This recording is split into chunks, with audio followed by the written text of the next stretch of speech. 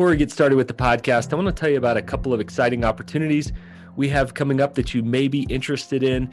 We believe in experiences. In fact, experiences have the power to rewire our brains in ways that information does not. And guys, our experiences at Stay Forth are powerful. We call them ridiculously refreshing experiences for leaders. Whether you consider yourself a leader or not, you have influence, and you probably need replenishment more than you think. We've got two great experiences coming up. We still have space on. The first one is a ladies' experience this summer in beautiful Buena Vista, Colorado, looking up at 14,000-foot peaks, relaxing in a hot springs, getting together with some other ladies to be encouraged, talk about hard questions, and go back rejuvenated. The second one is a framework that I am co-leading as part of an experience also in beautiful Buena Vista, Colorado. We will be leading you through a framework from launching your big idea all the way backwards to what is your concept, what is your idea that you want to launch, and then, of course, how do you get there to launch? And beyond that, how do you sustainably continue to lead this thing, make sure that it impacts other people and it doesn't take you down in the process or burn you out or push you too hard? We are really excited about mixing a replenishing experience and a strategic coaching experience together for the Colorado collaboration. Those two experiences you can find on our Stay Forth site. Just click on experiences or go to stayforth.com/go forth. That's stayforth.com/go forth. Guys, I want to remind you, we are in the middle of a series where we are hearing from female leaders only. For this season, we are hearing from female leaders, some incredible leaders. We've talked about some of the joys and challenges of being a female and leading. We've talked about some of the unique opportunities there are as females right now. And this episode, we actually wanted to bring back from our Healthy Leaders Summit in October. I have a conversation with Jenny Catron, and we talk about culture. Guys, I am noticing that culture is unraveling for some teams and organizations right now. You hear about big things in the news, but you don't hear about the little things that are chipping away at organizational culture. This is so important. Jenny is an expert. She's a thought leader. She was in the music industry for many years. She's been an executive pastor. Now she serves as a consultant, helping organizations to create healthy culture. She is near and dear to our hearts. She's become a friend. She is an amazing leader, thought leader, writer, author, and of course, consultant on this really important topic of culture.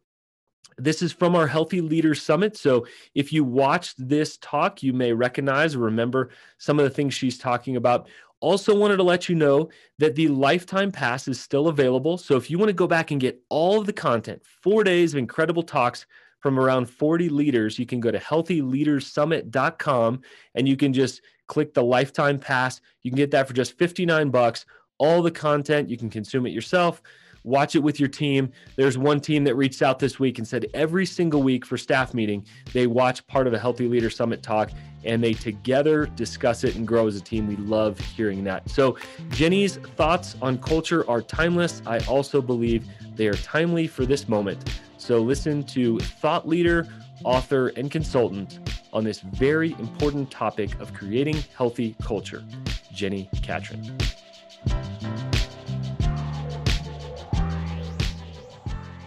We continue to talk about healthy leadership, and today we're talking about culture. How do we cultivate healthy rhythms in macro in our culture? And truthfully, we know that there's so much unhealthy culture around us. We've probably all been sucked into unhealthy culture, and I love having this conversation with Jenny today. Jenny, you love culture, and you actually help organizations grow in their culture. We don't just want to avoid unhealthy culture. We want to be leaders that lead forward with healthy change. And hopefully today we can demystify some of that and actually become cultivators of that healthy culture. And so before we get rocking, can you just define culture for us? Sure. And Alan, thanks for the conversation. I'm a big believer in the importance of great culture. And for me, when I'm speaking of culture, I mean, we can talk about it in a lot of contexts. I will talk about it within the team culture. And it's really those values and beliefs and behaviors that embody who you are as a team or who you are as a group of people. So when I'm talking about culture, we're talking about those, kind of that ethos, that DNA, that's who makes us who we are and how we do what we do. So in many ways, culture is how we live out our mission and vision as a group of people aligned and working together. Beautiful. Now, why is that so crucial in an organization? Sure. Well, and there's a ton of research on just how disengaged, particularly employees are in their work cultures. In that we've all been a part of a work environment, sadly, where we were like, get me out of here. How fast, how quick am I done? When is this over? And we just know that is a miserable experience. And, again, statistics tell us that we don't leave jobs, we leave our bosses or we leave the people. And so much of, it's how we're wired as humans is the people that we're with, right? That's what brings life and energy to us. Obviously, we all want to be fulfilling a sense of calling and purpose and mission that is unique to who God has designed us to be. But who we do that with is really, really important. And that's what culture is. Culture is the collective nuances of all of the individuals that are a part of a team. We're all shaping the culture together. And if you're a part of a culture that's draining the life out of you, you're not going to stick around. And so it's really critical for us as leaders that we understand that we have a disproportionate voice in the shaping of culture. Everybody's contributing, but as the leader, we have a disproportionate influence in how do we shape the environment that can help our teams, our employees stay engaged and stay connected to what we're doing. Yeah, absolutely. That's so true. So take us inside of an unhealthy culture. What does that feel like? What does that smell like? What does that taste like in an unhealthy culture? Give us some indicators. Yeah, it's the kind of place where you just don't feel inspired. And let me clarify that a little bit. Work is work, right? There are some times where we have to do work that is just, you got to pull up your bootstraps and make it happen and get it done. So I'm not saying that everything is kumbaya and, it doesn't require some actual work, but unhealthy cultures, they drain the life out of us. They discourage us. We're demotivated. We're not energized and excited about the work we're doing. And granted, every environment kind of ebb and flows, but if consistently you're a part of an environment that is draining the life out of you, it could be because of an unhealthy culture. Could be maybe you're not in a role that's a right fit for you. So there's a little bit of clarification in that, Sure. Just as you're sorting out, hey, why am I not thriving in this environment? But by and large, an unhealthy culture is just going to be discouraging. It's going to be demotivating. People aren't unified. There's more infighting and strife within the team rather than a unified and collaborative culture. So you start to see those dichotomies of unhealthy cultures. They really drain the life out of us. That's the bottom line. Sure. I think we know that feeling, right? We've tasted some of that. Give us the opposite. In a culture that you would assess as healthy, what are some of the indicators that you see? Yeah, what's funny is that sometimes people will assume that healthy cultures are just kind of smooth sailing and easygoing. But a lot of times, even a healthy culture, I remember one of the organizations that I was a part of pretty early on in my leadership journey was a young, scrappy startup. It was a record company in Nashville. And we worked crazy hours. We were there all the time. It wasn't healthy from a work hour standpoint, but the energy and commitment to mission was incredibly healthy.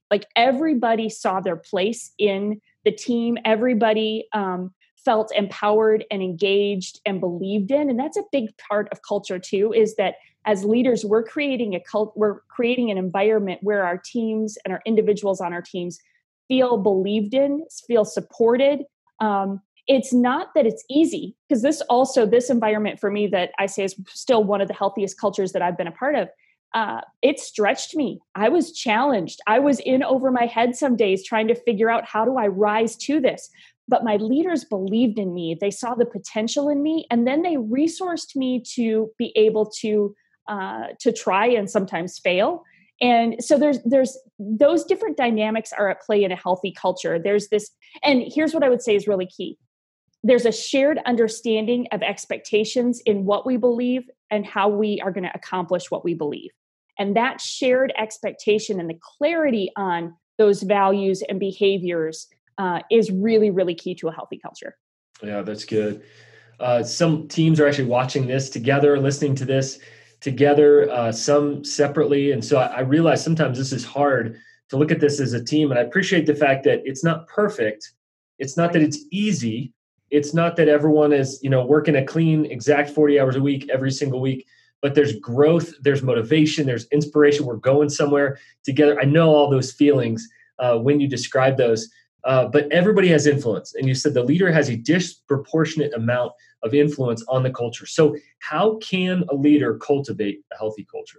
Yeah, this is such a key question, because I think sometimes even as a leader, we feel like we've kind of been dealt the culture we've been dealt, right? So you just kind of, how do you influence this? If because none of our cultures are perfect. You just said that, but they're not perfect because they're made of a bunch of imperfect people. But what we're defining is what we're aspiring to. Who do we want to be as a team working together to accomplish this mission that we're all passionate about? And I know we have a lot of church leaders watching and listening. We have a lot of nonprofits and ministry leaders watching and listening. Like, we care deeply about the mission. So we want to create an environment where people are united and aligned to accomplish that together. So, so the key thing for us as leaders is to first recognize that we do have that disproportionate influence, and we can go first in helping identify and shape the culture that we want. The second thing that I would say is you have to start with trying to define it. And this is sometimes what becomes a sticking point for some leaders, because they're like, well, how do I don't want to get rigid. I don't want to get bureaucratic about it. I want people to just understand who we are and operate from that. And really what they're saying, and this happens for a lot of senior leaders that maybe were the founding leader or are leading the organization into a new season. They will, high visionary leaders will just kind of expect that everybody will catch the culture, right? Like they'll just because it's so in them, like what the culture that they want to be true of their organization just is so clear to them that they have difficulty figuring out how to articulate it to their team. Yeah. And so the starting point there is to, it's values are the anchor for me. Now, I have to preface this because we've all been part of organizations that have written values and written this beautiful document or put them on the wall somewhere in our offices, and they're kind of a joke, if we're honest, right? Yep. Like we all kind of walk by it and we're like, yeah, remember when we brought a consultant in to do that work? That's right. That's great, right? Because we stopped there. And so this is like, values are a key part of defining culture. And in fact, my equation for culture is that values multiplied by behaviors equals culture. And what happens is most of us stop at just the definition of values. And we don't take that a layer deeper to say, what do we mean by that? What does that look like here? Because responsiveness in your culture and responsiveness in my culture could look very different, right? Like you could have, your team could have a commitment that being responsive to the clients that you coach, you're going to respond within an hour, let's say. I don't need to impose a crazy value on you, and let's say my team says we're going to respond within 24 hours. Well, let's say one of my coaches goes and works for you. All of a sudden, they're like, responsiveness means we respond in 24 hours. And you're like, what? Like, we respond in an hour. Like, we want to respond that quickly to the people we serve. And so it's really easy for there to be like misunderstandings, even around a shared word or a shared value. And so this is the work that leaders need to do, is to say, hey, it's not enough to say these are our values. We've got to say, and I actually say there's another hidden one behind it. What's the belief that supports that value? Why? Why is this value important? And then what are the behaviors? How do we behave that reflects that value in our culture? And that clarity and distinctiveness really starts to help shape and inform how your team operates. And that's really key. So I would say that framework right there of defining those values, but then giving those beliefs and behaviors that support them, that's really the key to starting to embed those values inside your culture. Yeah, that's really good and really helpful. You're talking about early in an organization, the culture is basically osmosis from the leader. Totally. And it's just the things that I or we say, we do. We're a small enough team, we can sort of contain every conversation. Obviously, teams get complex and good Yep. things happen and hard growth there happens. So what would you say to a solopreneur or a church planter or a small ministry or nonprofit or business leader listening that realizes we have grown in numbers? We want to make sure we grow in our culture and scale that up over time. What are some key practices to make sure that our values scale as the organization grows? That's so good and so true, because this is where we typically get in trouble, and where leaders often call me and my team is that, hey, everybody used to get it. I hear that phrase all the time. We used to get it. It used to happen naturally. Everybody understood how we do things, and now all of a sudden, like, I don't understand why this person did this over here. That feels so incongruent with who we are. And it's because not everybody has that proximity to the senior leader to catch it, to catch culture. And so my coaching there is to say, hey, you've got to move from culture being caught to culture being taught. And that immediately creates some tension internally for leaders, because the fear is that if we start to teach it and make it more systematized, it will become bureaucratic and lose like that heart that was behind that early culture that you set.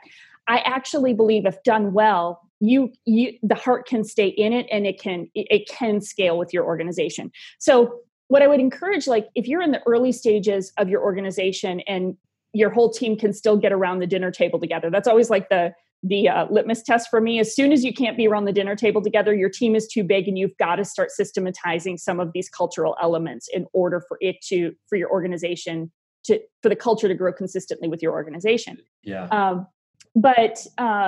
So as soon as, right now is the time, if you're still in one of those smaller teams, right now is the time to say, hey, when are we at our best? And start, like, not just let it be the thing you feel and kind of know, like, get it out on paper. Start, like, as a team, start putting that stuff up on the whiteboard and saying, hey, when are we at our best? What are the things that really reflect us and help and make us distinct from another organization? Because there are a zillion values we could have. We need to extract the ones that are really unique and distinct to us. You and I are both going to have high values of character for the people on our teams. It's kind of a pay to play, right? Like, I hope I'm not hiring somebody whom I haven't vetted their character to say, so I don't need character to be one of the key ones. And my top, and I recommend 3 to 5 values that really distinctively set your team apart. But right now, when your team is small, is the time to extract those and to try to start putting language to them. And then once you've put the language to them, then you can say, okay, let's envision a new team member coming on. How do we catch them up? Like, what do we need to do to help catch them up on the years of culture shaping we've been a part of? How do we bring them along with us into that process? And so then I say, look at the life cycle of that employee and look at from the time they, we're interviewing them to the time they join the team to their onboarding, how are we helping catch them up on the values so that they're really equipped to understand them? How do we make sure we're reinforcing in our regular rhythms of organizational life, from staff meetings, performance reviews, and annual retreats, just the different functions of our organizational life. How are our values, beliefs, and behaviors showing up so that it's just a consistent part of who we are and what we talk about? Mm-hmm. And that's the framework that starts helping you really set the culture and keep it consistent. Yeah, that's really good, really helpful.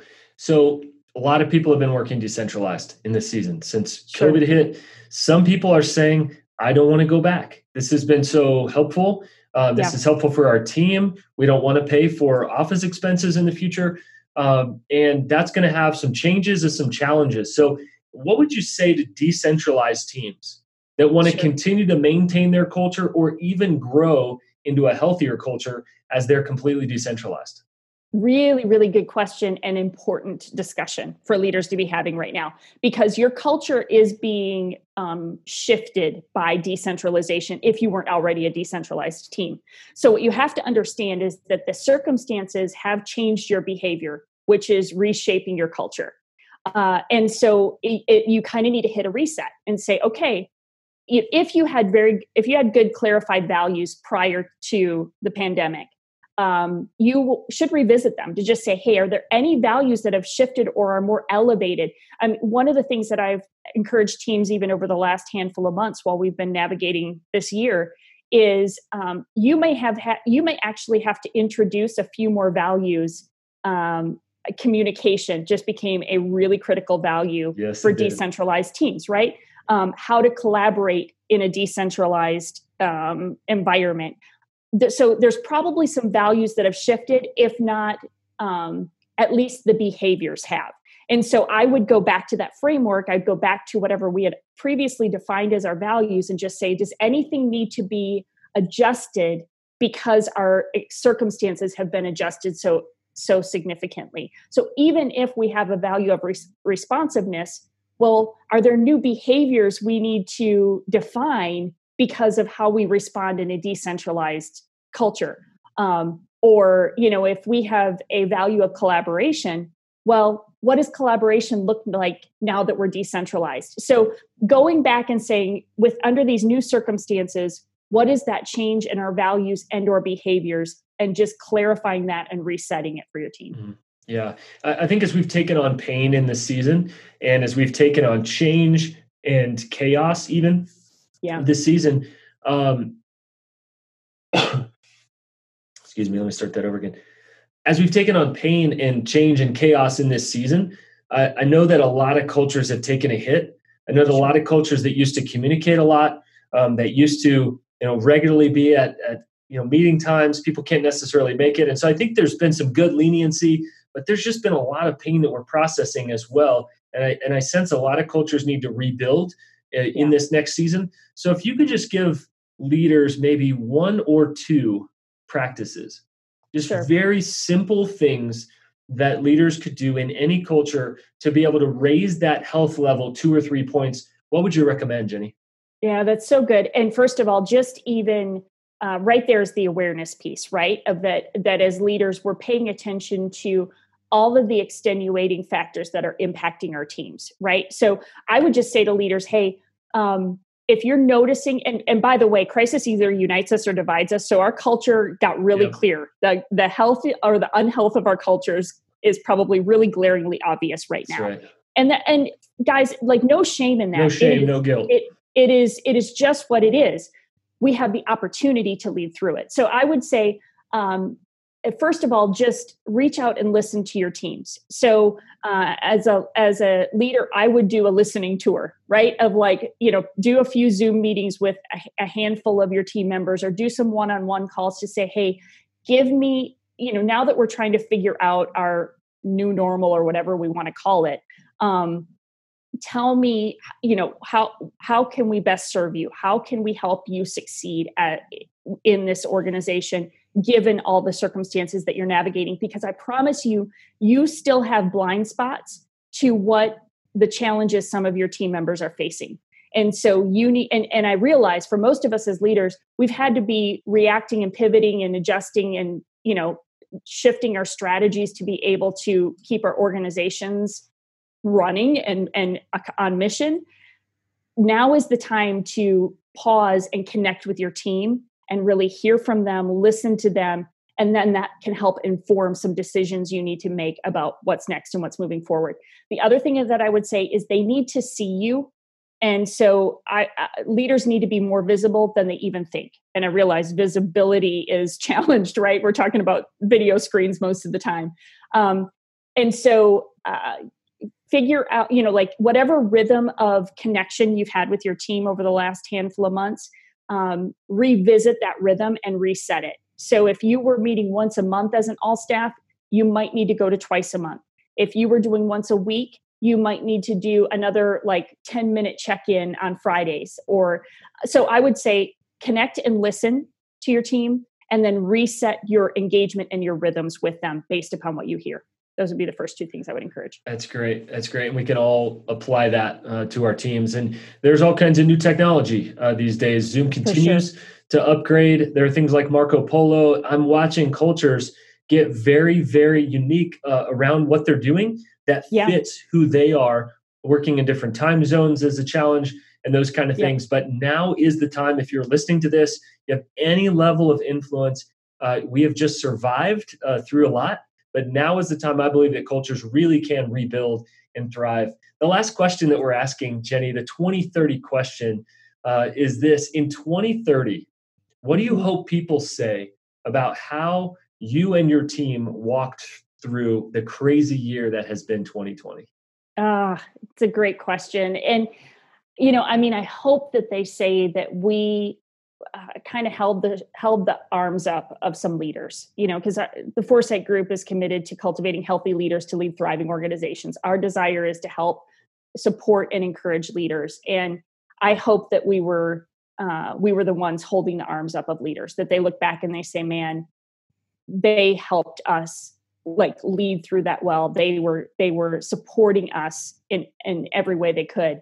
And I think, a driving thing for me, I don't know if you've seen this, but there was a recent study that came out from Barna that said 82% of young adults think that there are no good leaders, that we're in a leadership crisis. And that's only going to be exacerbated by the additional pressure leaders are facing, particularly this year. And so I just have a deep passion to change that perspective of leadership. Right. And so and I know you share the passion for healthy leaders. Here we are, the Healthy Leaders Summit, and I would love to see in another 10 years that stat completely change, that leaders are thriving and they're healthy, and that young leaders say there are some extraordinary leaders for us to look up to. And I hope that Foresight has helped contribute to that in some way.